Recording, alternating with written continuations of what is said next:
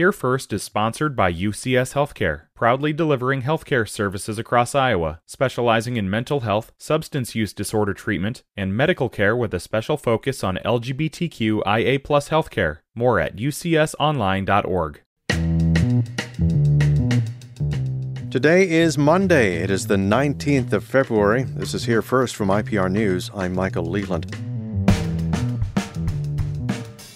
The federal government says it's concerned Iowa is not processing food assistance applications fast enough. IPR's Natalie Krebs has more. USDA Secretary Tom Vilsack sent Governor Kim Reynolds and 43 other states a letter urging them to improve the efficiency of their SNAP benefits program. The letter states that Iowa has an application processing timeliness rate of just under 83%.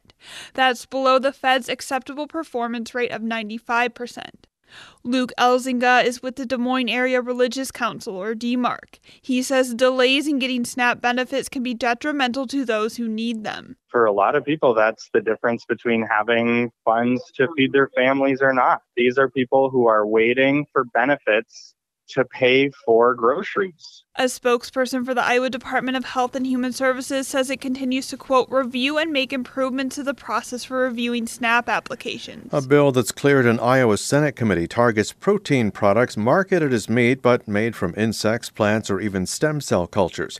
Selling something labeled as animal meat that contains even a small percentage of protein that isn't meat would become illegal in Iowa. The fine for the crime would be $855 and the potential for up to 30 days in jail.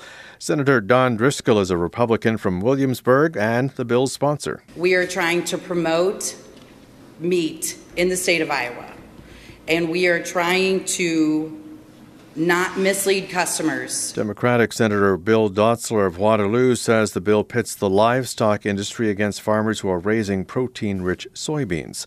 Farmers in the U.S. are getting older. That's according to new numbers from the National Census of Agriculture. At the same time, the number of farms is decreasing. Harvest Public Media's Kate Grumke has that story. The U.S. Department of Agriculture conducts a census of farmers every 5 years. This new one shows an aging farmer population and continued consolidation of farms. U.S. Secretary of Agriculture Tom Vilsack says this census should be a wake-up call. It need not be that every 5 years we report fewer farms and less farmland. It doesn't have to be.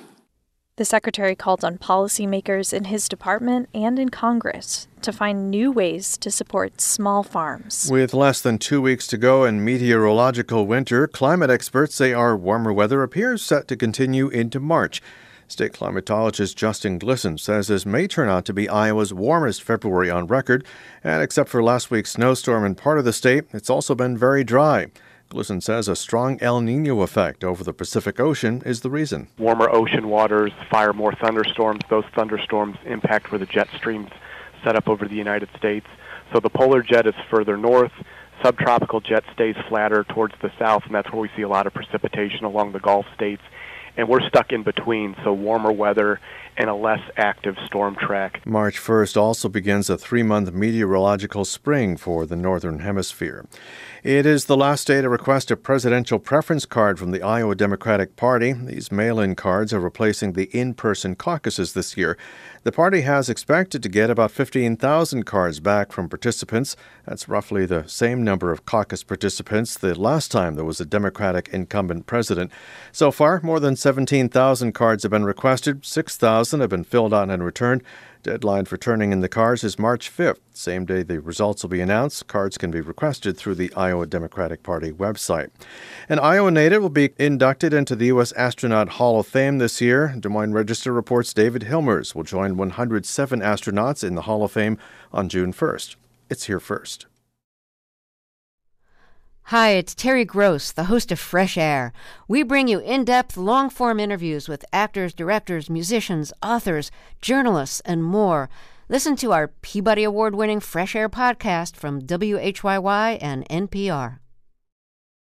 The Iowa legislature has made it through its first funnel week. That's the first deadline for getting most bills approved by committees to keep them alive for the rest of the legislative session. IPR state government reporter Katarina Sestarik is here to talk about a few key bills that got through, some with a few changes, and some that didn't make it. Hey, Katarina. Good morning, Michael. Last week, you said you'd be watching to see if the governor's proposed special education overhaul would make it through the final deadline. So what happened? Proposed special education changes did make it through committees in the House and Senate last week, but lawmakers made a lot of last-minute changes to Reynolds' plan, especially in the House. What kind of changes?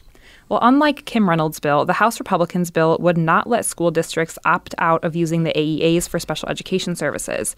It would let schools opt out of using the AEAs for other education and media services.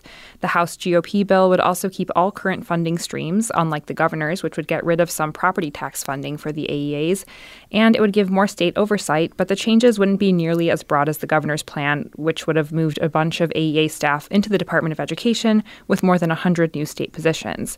So it's much smaller than that. This would also create a task force to study the AEAs, and in the Senate, Republicans advanced an amended version of the governor's plan that would let school districts use most, but not all, of the special education funding to contract with other providers outside of the AEAs if they choose that. So what are stakeholders saying about this? Well, for the House plan, education groups and parents of kids who get special ed services say the House plan is a big improvement on the governor's bill, but they still have some concerns. And those same stakeholders are still very concerned with the Senate's version of the governor's plan. And what about the part of the governor's plan to raise minimum teacher pay? That's also been changed in the House and Senate. So the governor proposed minimum starting teacher pay of $50,000 per year and then $62,000 minimum for a teacher with 12 years of experience. The Senate is proposing about $46,000 a year as starting pay, and the House bill would phase in the $50,000 starting salary over 2 years. The House bill also doesn't set a minimum for experienced teachers, but it would raise the minimum wage for non-salaried school staff to $15 an hour. Any other education things to mention? The House has also advanced a bill that would create a special permit for school staff to carry guns in school buildings if their school district allows it. And there are training requirements with that. But it's not clear if insurance companies would be willing to continue covering those schools that have staff carry firearms. But House Republicans seem to think that this bill would take care of that. We also saw the governor's proposal to streamline state boards and commissions discussed in the legislature last week. What happened there? That was similar to the AEA debate, where the Senate took most of what the governor wanted, cutting about 40% of state boards and commissions and merging professional licensing boards and more. And the House advanced a very scaled-back version, just eliminating boards they say are obsolete and not messing with professional licensing. So the Senate and governor's version is facing a lot more pushback than the House version. And Republican lawmakers are again pushing for changes in voting laws. That got through committees in the House and Senate last week. What would the bill do? This bill would ban absentee ballot drop boxes. It would move up the deadline for returning an absentee ballot while allowing them to be mailed out a couple days earlier than current law, and it would do a lot more. It would also prevent ballot objections like those in other states where Trump has been thrown off the ballot because of participating in the January 6th insurrection. Those kinds of challenges could not be brought in Iowa under this bill. And how would this affect voters? Well, advocates for older Iowans and people with disabilities, and also county election officials from both parties, say this bill will make things harder and more confusing for people to vote. The bill's sponsor, Representative Bobby Kaufman, says he doesn't think it'll make it harder and that he always wants to work on election integrity. I think it's important to note that he worked for Donald Trump's campaign in Iowa. Librarians have been coming to the Capitol to speak out against bills that would allow city councils to override public library boards. What happened with those?